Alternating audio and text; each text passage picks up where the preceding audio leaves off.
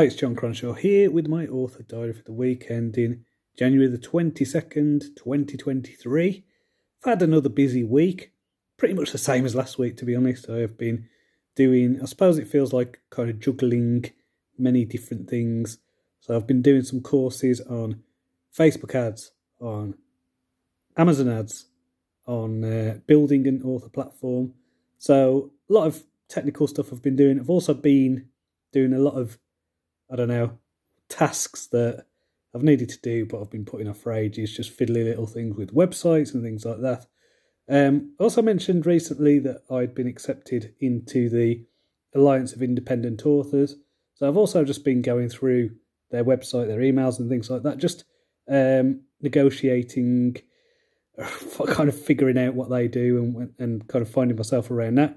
I think that, this is definitely a better use of my time and money and things like that than the SFWA. So yeah, really pleased with what they do. They seem to be very supportive, seem to have a lot of resources for indie authors. So if you're an indie author, I'd recommend joining because yeah, there's just a lot of stuff there. I'm especially interested in, I suppose, looking into the stuff to do with translation rights and things like that. So they seem to have an agent who works with them who deals with works in translation. So that would be cool to get my books into other languages and things like that. Now, what else? I've been working through the, audiobook of the Ravenglass Chronicles. So I've just finished book 13 of that. So my narrator has done up to book 17. So it's a lot of books, a lot of novellas to get through. But it's been going really well. The narration couldn't be better, to be honest. I think she's done an amazing job. So I just can't wait for that to be out and ready for me to get to the world, because I think that is going to be a really cool audiobook, really long audiobook. I don't know. It's it's a big one, but it's 22 novellas in one thing. So that is going to be awesome. It's, as I say, just this week I think it's been tiring, because it has been so many different little things. And I think it's to do with, switching between tasks and things like that as well. So I'm recording this on Friday. This is the only thing work-related that I'm doing, is recording and uploading this. Anything else, I just can't be bothered. So I've been listening to Babel, which is what I'm reading at the moment. So this is a really cool book. Came out last year. I imagine it will win a lot of awards. I'm sure it probably has already. It's one of those books that's like kind of historical fantasy, alternative history kind of thing. Kind of about colonialism, about the British Empire, about language, about translation. There's a lot of cool things going on in this book. Really enjoying it. I think there's a few little things that are pulling me out of the story, and it's basically because I know a lot about this kind of, I suppose, the frameworks of theory that are used to write this book. So I read a lot of this stuff when I was doing my master's degree and PhD kind of stuff. So I'm familiar with what the author is doing as an approach, the framework that is being used, and I suppose it's that mixing up of the, what would you call it, like a kind of modern way of looking at issues of colonialism and things like that with actually being in that time period. So you've almost got these two lenses that it's being seen through, which is, of course, the time period itself, but then today.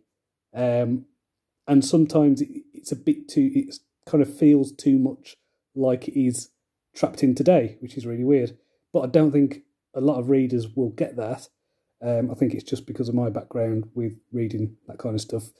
But I suppose it's, what would you call it? Like being in a colonial world, but seeing it through a post-colonial mindset. So there's a lot of stuff of like, it's early modern, industrial revolution, kind of early Victorian development of the railways and things like that. But at the same time, you've got this theory that has developed over the past, 20, 30 years, maybe a bit more. So yeah, a lot of kind of deconstruction and post-colonial theory thrown in there. So very interesting. I mean, it is interesting. I think I'm getting a lot from it. I think the debates about things like translation and the colonial stuff as well is fascinating. And I think because it is a fiction, because it is alternative history, things like that, it's like I now want to do more research, look more into British colonial history, Dutch, German, French, Spanish colonial history. Like, to what extent is this book an accurate depiction or fictionalized or whatever? Because I know, obviously, there were some terrible things that were done by my country, by many other countries in Europe, in the 18th to 19th century and places like that. So, yeah, it's very much one of those books where it's like lots of food for thought, I would say, and definitely worth reading. And as a fantasy, really cool. There's some good characters. I think the main character is very fascinating, conflicted kind of hero.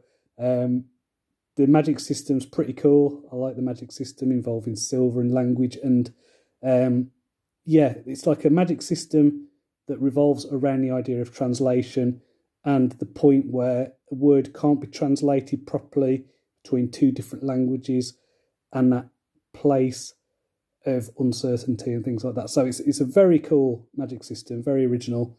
Just check it out. It's a good book. It's a good book. So next week, anyway, I could probably talk about that book all day, but next week I will be carrying on with what I've been doing. So I've got a lot to do in terms of getting Crucible of Shadows ready for launch. I've got all my stuff scheduled, automated, that kind of thing now. So that is ready to go pretty much. But there's a few things I will do for when that book comes out on February the 1st. A few extra tasks that I need to do, a few fiddly jobs. I'm also going to be writing some blog posts. This is basically just to populate my website with stuff that will be interesting for people who read in my genre. This isn't going to be a regular thing I'm going to do, but part of this author platform course that I'm doing talks about, maybe writing about 10 blog posts that are of specific interest to your audience, just to kind of draw them in. So look out for those. So until next time, cheerio.